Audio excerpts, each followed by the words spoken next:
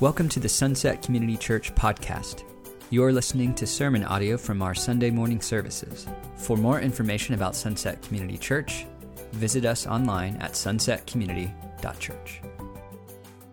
Thank you, team. Thank you, Jamar, for leading us. It was my first time being in the room when he's leading, and it's such a blessing to be led in that way. I'm grateful to be sharing the word today from Scripture, and just really grateful to be up here and to share. As I do, I realize this top here, I just want to draw attention to it. It's made by Sam Tutko. Beautiful. He also made this. I know it may be embarrassing him, but just want to show honor where honor is due. Sam's an excellent craftsman, and I will be able to christen it when I say perseverance today. So that's what's going to happen. To start off, I wanted to just reflect on a question that I presented to the church family earlier at the beginning of this year. I shared a message on Sabbath, and at the beginning of that message, I posed a question, and that question is, who am I becoming? And so let me see if this works. Yep, there we go. Who am I becoming? And that question is one that I've been pondering for a good while now. And maybe I don't ponder it enough, because it's not quite the same as what am I doing or where am I going? It's what kind of person am I being made into, being formed and shaped into? And this question has been on my mind for a long time now, but in particular over the past couple of years. And it kind of started with just some realization of loneliness that I had in my life. When, we're going to be reflecting on the pandemic for decades and decades to come. So when I say back in 2020, you know what's going on during that time. But during that time, there was a sense of loneliness in the midst of that isolation. It had been maybe 3.5 years or so since I had moved to the Northwest from Texas. So I've been here 6 years, 5 years with Tiffany, and 5 years at this church almost, I think, in August. But there was a sense of so many transitions that happened in my life at that point that I just hadn't had time to process. One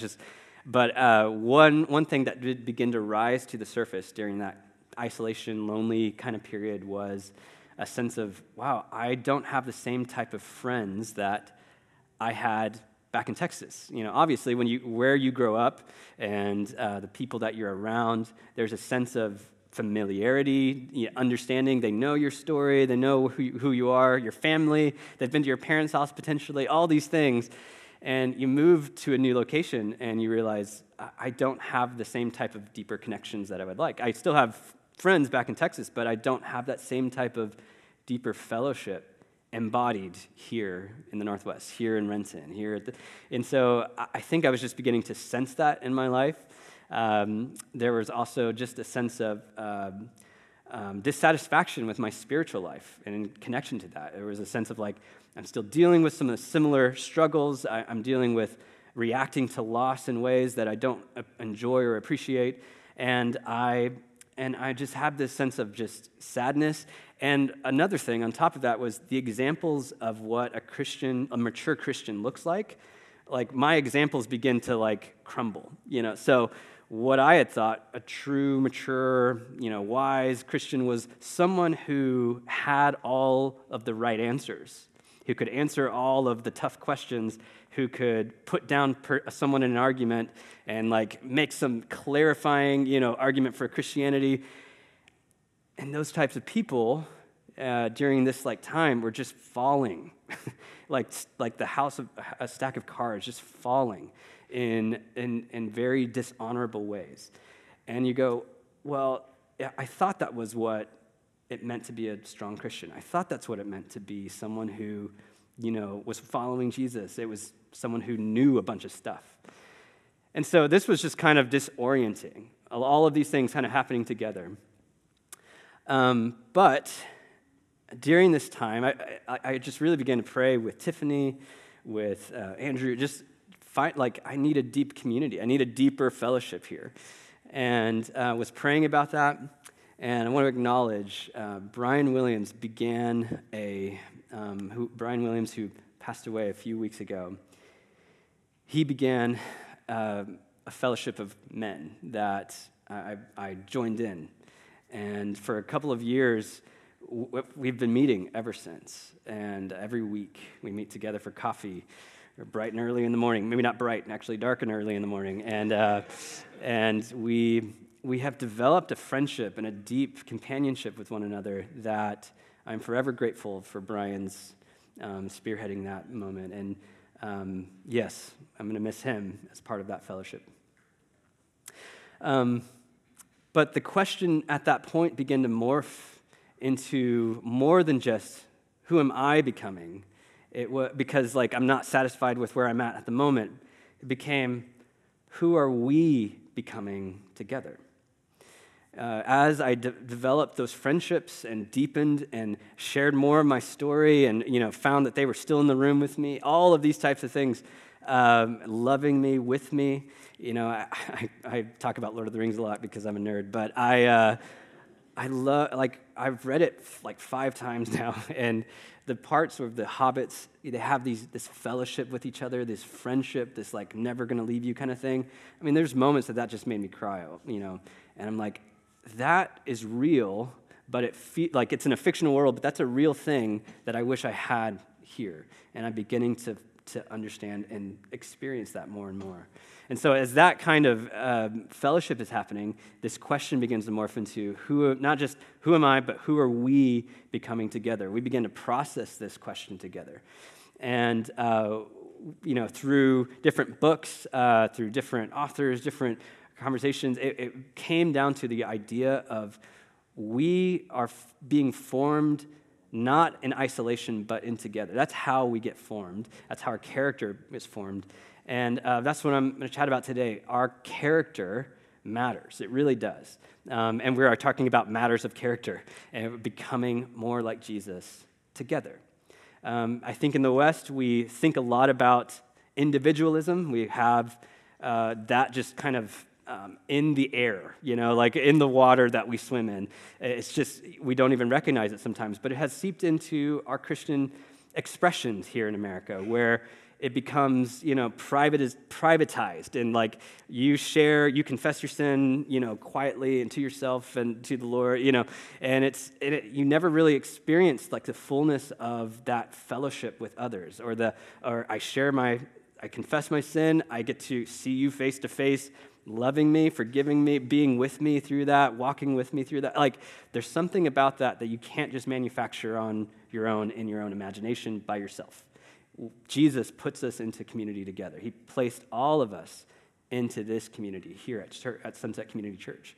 So this question, who are we becoming together, is what has been stirring us up in our fellowship together, thinking about how do we become more like Jesus as a community. Today we're going to be walking through a passage in 2 Peter where Peter has the same kind of idea, same kinds of or similar context that he's going to be dealing with. It dovetails nicely with where Andrew just left off in Titus. In Titus, we see this kind of hey, all of the aspects of society, all the different roles that we play, men, women, all of these people coming together and finding a new identity and new ways of being human together, new ways of showing the love of Christ together in kind of a harmonious chorus. That is what Peter's getting at here at chapter 1. The context of this, Peter is writing to a group of Christians that are scattered throughout the whole Roman Empire. They're all over the place, and I think maybe have those feelings of isolation, of we're all by ourselves here. We're in the midst of a culture that's very not really compatible with the Christian faith, and so people are being persecuted. People are being martyred. People are being just terrible things happening to them because of their faith. And so Peter, if you remember, he started out as someone who if you think about an example of someone who's grown in their faith, Peter's life is that kind of example. He started out with a very skeptical view of Jesus. When Andrew or whoever came up to him and said, "Hey, I've got this Messiah guy," and Peter, Jesus says something about casting out on the other side. He's like, "We already did that, but I mean, whatever." It's like he had this kind of like, I don't actually know if this is real. And then he was all in, and then all of a sudden he was all out whenever Jesus was being persecuted and crucified, and he'd rejected Jesus or denied him in that moment and felt shameful, and then Jesus restored him, And by the end of his life, where this is the letter, one of the last letters, if not the last letter, that Peter wrote to the church, he is saying, I know I'm about to die, and he's an older man now, wiser, and he, according to legend, is that he died crucified upside down. And because he was like, I'm not worthy to be crucified in the same way that my Savior was. And so they crucified him upside down. The Roman Empire put him to death. Here's a man who his life was transformed from skepticism and impulsivity and all these types of things to someone who is firm and solid and leading the church in the way of Jesus. And he's writing to this group of people scattered throughout. And he's saying, in chapter 1, he's going to talk about all these things like, this is what godly community looks like. There's false teachers, false prophets happening that are living licentious lives that are not compatible with Jesus. And he's going to address them in chapters 2 and 3. But we're just going to look at chapter 1 for now, for today. And so I'm going to read this. Excuse me. I'm going to read this, and then we'll walk through it together. You can find this in page 1051 of the Pew Bible. If you don't have a Bible, please take that with you. That is a gift from our church to you. This is 2 Peter chapter 1, verses 2 through, and I'll read through 11. Grace and peace be yours in abundance through the knowledge of God and of Jesus, our Lord. His divine power has given us everything we need for a godly life, through our knowledge of him who called us by his own glory and goodness. Through these, his own glory and goodness, he has given us his very great and precious promises, so that through them you may participate in the divine nature, having escaped the corruption in the world caused by evil desires. For this very reason, make every effort to add to your faith goodness, and to goodness, knowledge, and to knowledge, self-control, and to self-control, perseverance, and to perseverance, godliness, and to godliness, mutual affection, and to mutual affection, love.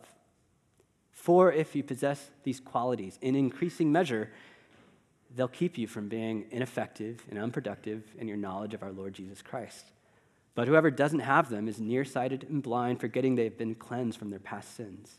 Therefore, my brothers and sisters, make every effort to confirm your calling and election, for if you do these things, you will never stumble, and you'll receive a rich welcome into the eternal kingdom of our Lord and Savior, Jesus Christ. Lord, would you be with us as we look at this text? Would you enlighten our hearts and minds and eyes and lead us into deeper fellowship with you and with one another. In your name we pray. Amen. So let's go back through it, walk through it a little slower, and consider what Peter is saying here. Grace and peace be yours in abundance through the knowledge of God and Jesus our Lord. This knowledge of God that he's talking about is more of an experiential knowledge, in addition to just like information that you gather or that you understand and learn. He's like, you have known God and our Savior Jesus. You have had fellowship with him as you fellowship together, as you fellowship in the Spirit. And grace and peace are in that relational connection that we have with him. It says, God's divine power has given us everything we need for a godly life through our knowledge of him who called us by his own glory and goodness. We've got what we need to live godly lives. God has given us everything. And so that, when we feel dissatisfied, when we feel uncertain, it is It's a hope. It's a good thing to know that God has given us what we need, everything we need for the kind of life he's calling us to lead. In verse 4 here, it says, through these, he has given us his very great and precious promises so that through them you may participate in the divine nature, having escaped the corruption in the world caused by evil desires. That's a big deal. That's a huge thing to be presented to in a letter like this. He's saying who we are as earthly human individuals, when we come to trust Jesus in that loving relationship, when we have that attachment with God through Jesus Christ, something happens in us as we participate in fellowship with God, interact with him, trust him, bring our hopes and dreams and our suffering and everything to him together. We have this participation in his divine nature. Our nature, our flesh, the things that we deal with and struggle with on a daily, we begin to change and transform. There's something that happens there in that relationship that is deeply spiritual, that is the power of God, that does something to us, transforming us in our relational connection with God. That is, in and of itself, an amazing concept, and we're going to talk about more of that as we go through this text. But it's contrasted with having escaped the corruption caused by evil desires. We think back to Genesis 3, the serpent deceives Eve and Adam to follow their desires, to let their desires lead their hearts, to lead their actions, to lead them into a world of pain and suffering and death. What we think is good, we think, okay, this is what I want. We don't think about how it's going to affect other people. We think about how we want it and we desire it. And when that happens, it leads to a state of corruption. Corruption is a disintegrating type of force. We are made up of many aspects. We have our heart made up in our very center. We've got our mind, feelings and thoughts and emotions. We've got our body that we live out, and then we've got our relationships. And all of this we might encompass in what's called our soul. Like a soul is the integrating force that brings it all together. And when we have any of those out of place, we are disintegrated. We are living in corruption.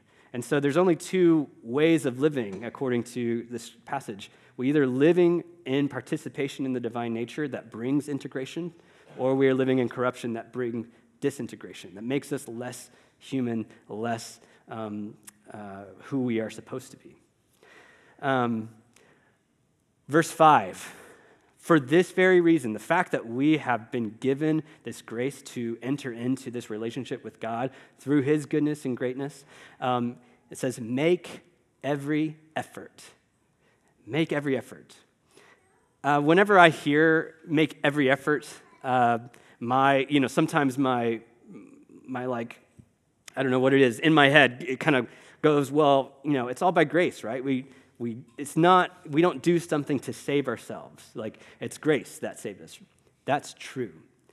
But in that salvation is not just a ticket to heaven. It is part of that, part of getting to live this life with God, but it's for right now as well. The life of God, the life of Jesus, empowering us to live into this new creation, this new reality that he is creating, this kingdom living.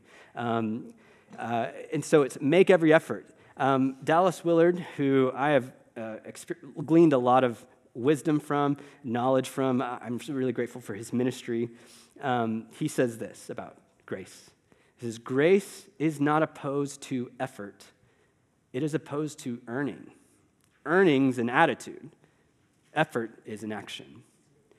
The idea that we're going to make God happier by something we do, that we're going to make God, that we're going to like an employee kisses up to their boss. Like we think that if I just do these things, God will, X, Y, Z, and that's me following my desires at that point.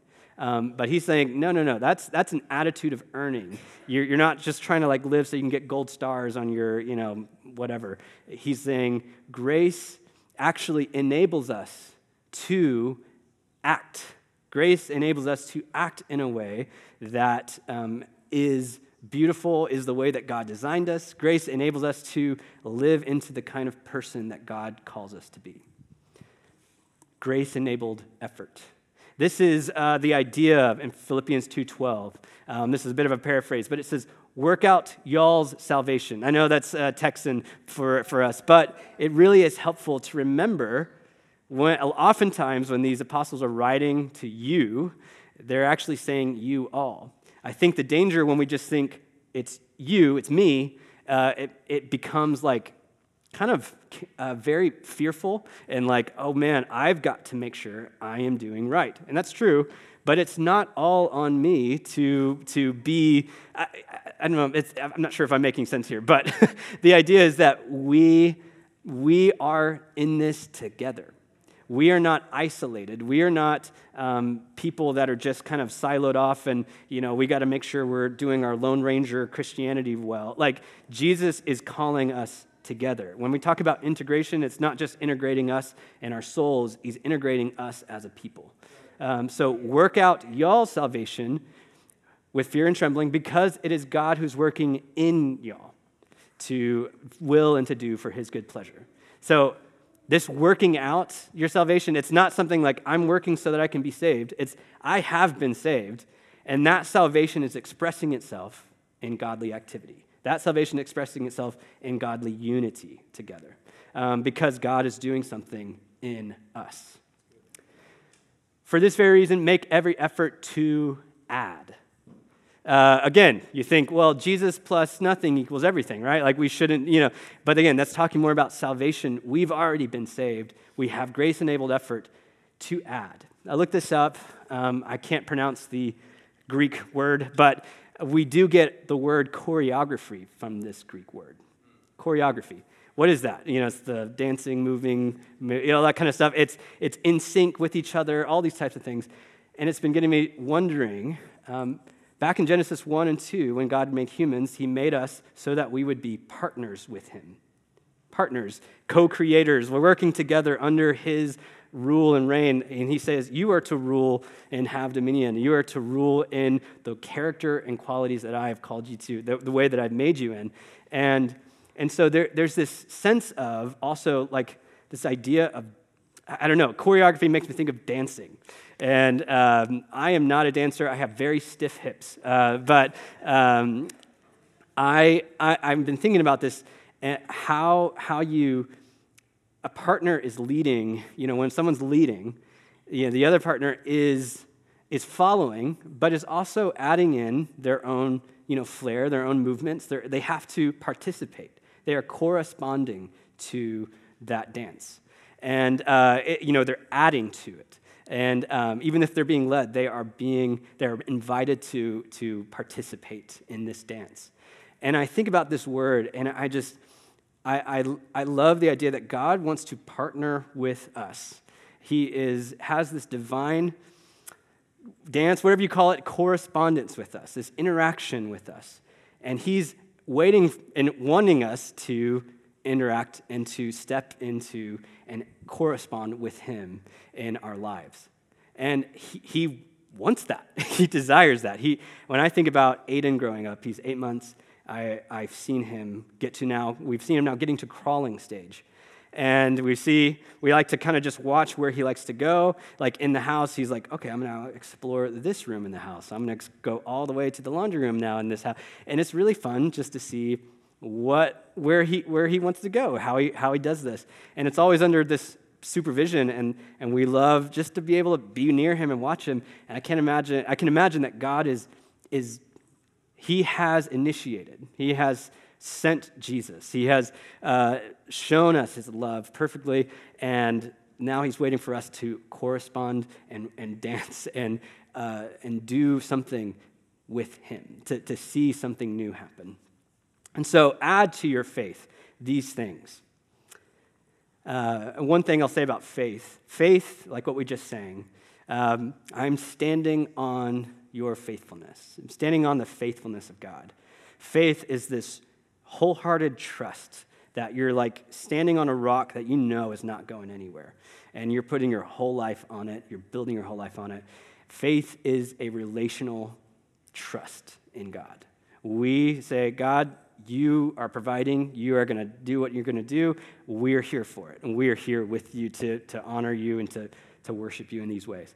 So when we are adding to faith, we are supplementing these things. We are building on top of this rock of Jesus. We are already saved. We're forgiven. All these things. We're building now these things. So add to your faith goodness, knowledge, self-control, perseverance, godliness, mutual or brotherly affection, and love.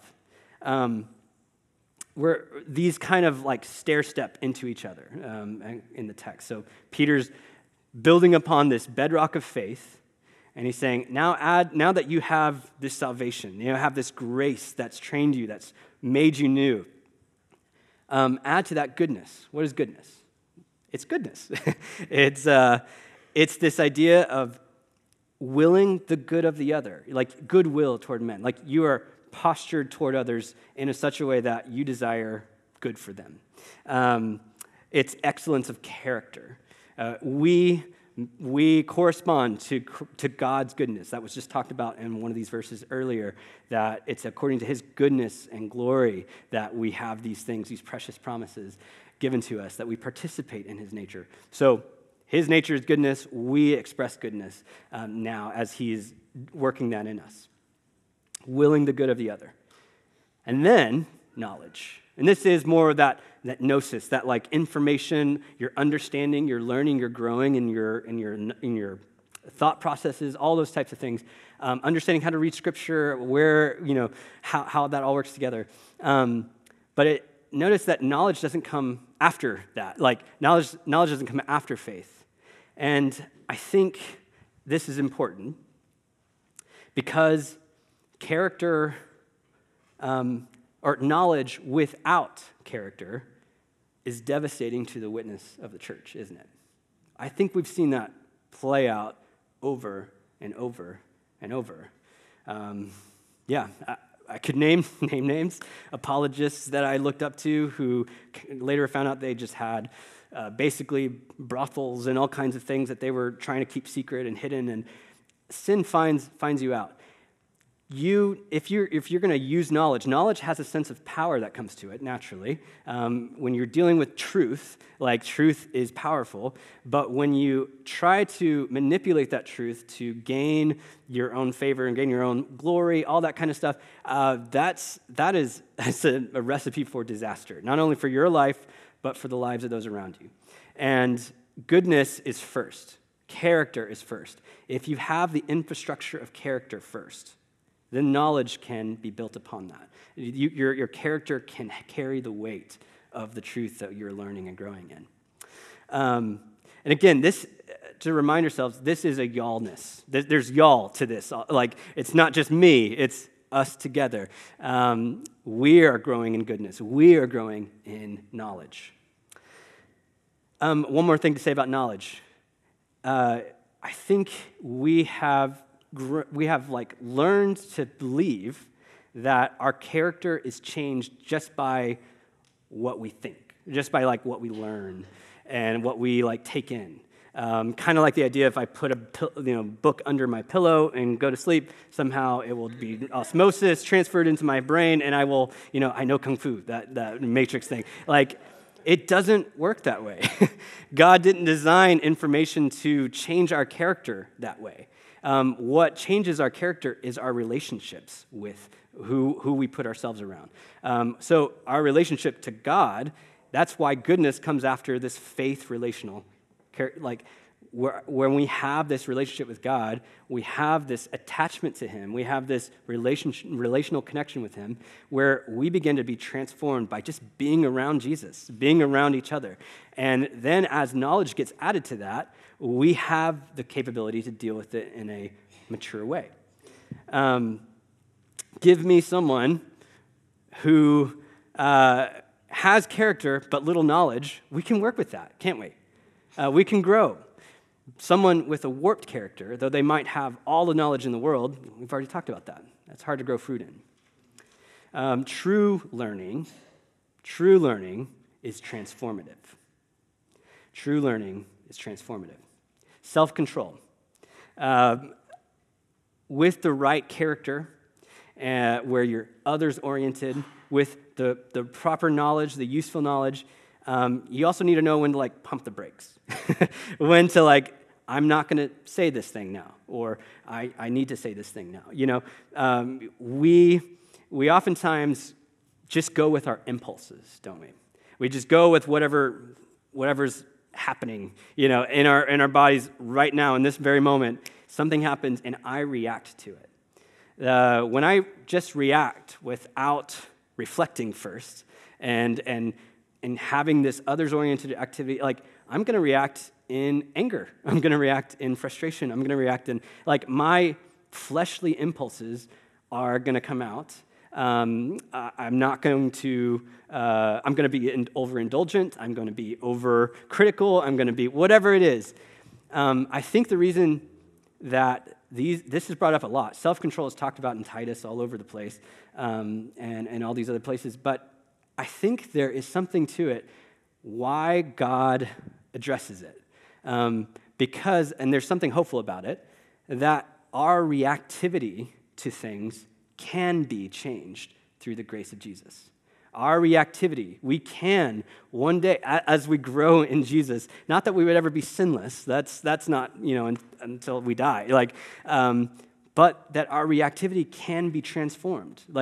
If someone swipes me off in traffic, instead of anger coming out, I say, may the Lord bless this person. May I have a different attitude toward them. If I'm walking in character and godly good and godly knowledge and all these types of things, my self-control can grow to such a way that I don't follow my fleshly impulses, but actually my impulses become changed to be godly impulses. So practice this with others. maybe get together and think, all right, I am role play. I am, swiping you off in traffic, or something like that. And what are you going to say? I don't know. Practice it together. Endurance. Perseverance is next. We need to do this daily, over and over, together. We grow in this in everyday, ordinary faithfulness. It's just part of who we are. We're in it for the long haul. We're playing the long game here. I think we think that this will just happen overnight, that our character will be transformed. Now that I'm saved, I am good. And Jesus is a lot more patient than that. Jesus is a lot more patient with us, and I'm so grateful for that. Peter talks about that. We wonder, why hasn't he come back yet? Why hasn't he? He's like, he's long-suffering. He's waiting for those to repent and come to know him. He's also waiting for us who know him to repent and, know him even deeper. God shows so much faithfulness and patience with us. There's perseverance that he wants to grow in us together. We're in it for the long haul. Godliness. This is, you remember Proverbs 3, 5, and 6. Trust in the Lord with all your heart. Lean not on your own understanding. In all your ways, acknowledge him, and he will direct your path. This is a sense of, in all of the areas of my life, I'm going to acknowledge him. In my heart, where my will is kind of located, where I choose to go these places, I want to acknowledge God. In my mind, where thoughts, feelings, emotions kind of all throughout my body, I want to acknowledge God. In my body and how I react and my impulses, I want to acknowledge God. And in my social connections and relationships, acknowledging him. All of this acknowledgement, bringing integration between the different parts of who we are. Then brotherly affection or familial affection. There's that old hymn, they will know we are Christians by our love. And our love is a witness. Our love is a witness to a watching world. How we treat one another. And here, Peter is saying, treat each other like family, because this is who you are. This really is who you are. Ephesians, Paul talks about this. He's saying in chapter 4 and other places, this unity that Jesus is accomplishing in this family of disparate people, like people that would never be related or never be connected to each other, in a million years, somehow through Jesus, he is bringing us together, integrating us even closer, where we know each other's stories, we know each other's strengths, weaknesses, failures, we know each other's we know who each other is. We miss each other when they're gone. All of these things, like Jesus is creating this new family out of all of us. And that unity actually speaks against the kingdom of darkness in a way that just overpowers them. Like, darkness, the enemy, the world even can't understand how people can come together from, people who should hate each other, people who should never associate with one another, can come together under the banner of Jesus, of love. And that is the ultimate thing, love. Love is to be in all of this. The seventh, thing that he's saying, add to your faith, love. Love is this thing that encompasses your goodness, your knowledge, your self-control, your perseverance, godliness, family affection, all of these things. Even your faith, like God's love for us is why we can love him. So he first loved us, so we love him. But it's also a love for everyone. We become a people of love. That's the kind of person, the kind of people, the kind of church that God wants to make us into. A people who love, regardless if you're here in this family, regardless if you're, not in my neighborhood, not in my, Jesus wants to make us people of love. Love for our neighbor, who maybe we still haven't met yet. Love for even our enemies.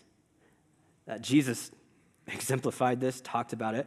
When our knee-jerk reaction changes from withdrawal and attack to spontaneous love, kindness toward our enemies. That is the kind of person Jesus wants to make us into. Verse 8, if you possess these qualities in increasing measure, they will keep you from being ineffective, unproductive. If you possess them like treasures, like this is who we are. When we look at the family of Sunset Community Church, when we look at our community, do we see the goodness of God growing? Do we see the perseverance and knowledge and self-control, all of these things? Do we see those growing? Can we say, this is ours? This is what God is doing in us. I think we can in certain aspects, and I think we can grow in other ways. But these are things that we say, this is who we are. And if they're growing in increasing measure, this is what life active looks like. This is what trees look like when fruit is just coming out of them. There's life and activity happening within them, and it's overflowing and producing. This idea of ever-increasing measure comes from, is also picked up by Paul in 2 Corinthians 3:18. He says, we all with unveiled faces contemplate the Lord's glory, are being transformed into his image with ever-increasing glory. One translation says, from glory to glory. And this maybe happens very incrementally. This may not look like now I am perfectly good, now I am perfectly, it's like every day Jesus is tending faithfully to us, like the good gardener that he is, like the good shepherd that he is, and he's tending to our hearts and needs. He is bringing us together so that we can love and carry each other's burdens with ever-increasing glory. He's transforming us little by little, glory by glory. And it's beautiful. It's not a linear, perfectly straight up and down, diagonal to up and to the right kind of thing. I remember my English professor in high school gave us a picture of that. She was like, this is not what real growth in real life looks like. Oftentimes it looks like this, and she did a jagged line, with dips and rises and dips and bigger dips and whatever, but it was always kind of like going upward. Trajectory was going upward.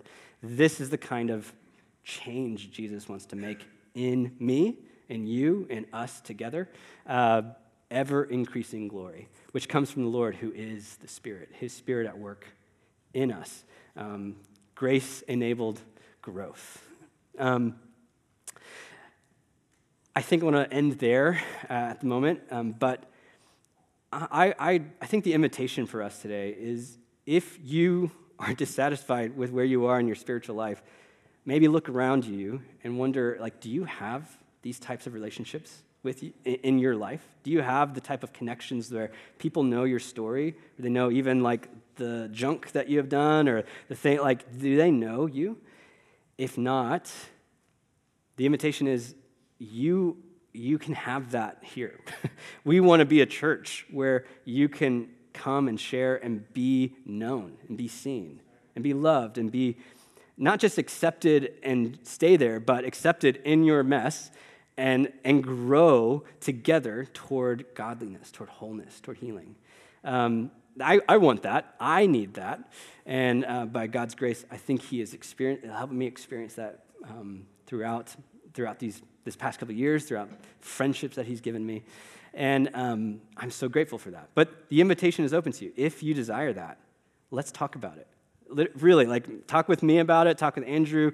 Like, let's sit down and think about, like, how can we develop closer relationships together, where the goal is this ever-increasing, growing person. One more thing to say about these qualities that Peter was talking about. All of those are exemplified in Jesus perfectly. The goodness, the others-oriented, the self-control, the knowledge, the wisdom that He expressed, like the perseverance, the endurance that He showed through suffering, all of these things, like, He embodied them perfectly. And that, the kind of person that Jesus wants to make us into are the kind of people who embody that in our lives, in our real lived experience here. So the invitation is, come and receive, come know. If you want that and you actually don't know Jesus, then it will be like, here's some information, now maybe that will change you. Like, that doesn't work. If you want to grow and be transformed in your life, you first need to be connected relationally to the God who can grow you and transform you, the God who is the source of life. Otherwise, we are beating our head against a brick wall. We're not gonna make it. We're gonna be so frustrated. And but Jesus promises that the good work He started in us, He will carry it out into completion. We have that kind of God, the kind of faithful God that we can stand on, and He wants to grow us into these kind of people. So character matters. We become like Jesus when we do it together. The invitation also is for those who feel like maybe you have been this Lone Ranger Christian, and I feel for you. I've been there too. And we need one another. God designed us for relationship. So let's do this together. May I pray for us? Lord, thank you that you have designed us for a relationship. You've designed us to be changed by knowing you. And I pray that there's a deeper knowing of you in our church community. I pray there's a deeper knowing of you that transforms our bad habits, that transforms our addictive behaviors, that transforms our relationships, even from sour to beautiful and sweet and good. I pray that you would transform us and give us the patience over time to become like trees, to become like rooted oaks of righteousness that take time to grow and to be changed. But I pray that you give us that kind of faithfulness and trust in you. Bless our congregation. Lord, if there's anyone that is seeking that kind of relationship, would you draw us close together so that we can talk about this, work this out together, walk beside one another.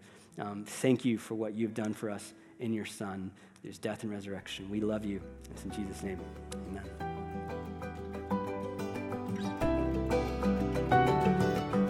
You've been listening to sermon audio from Sunset Community Church.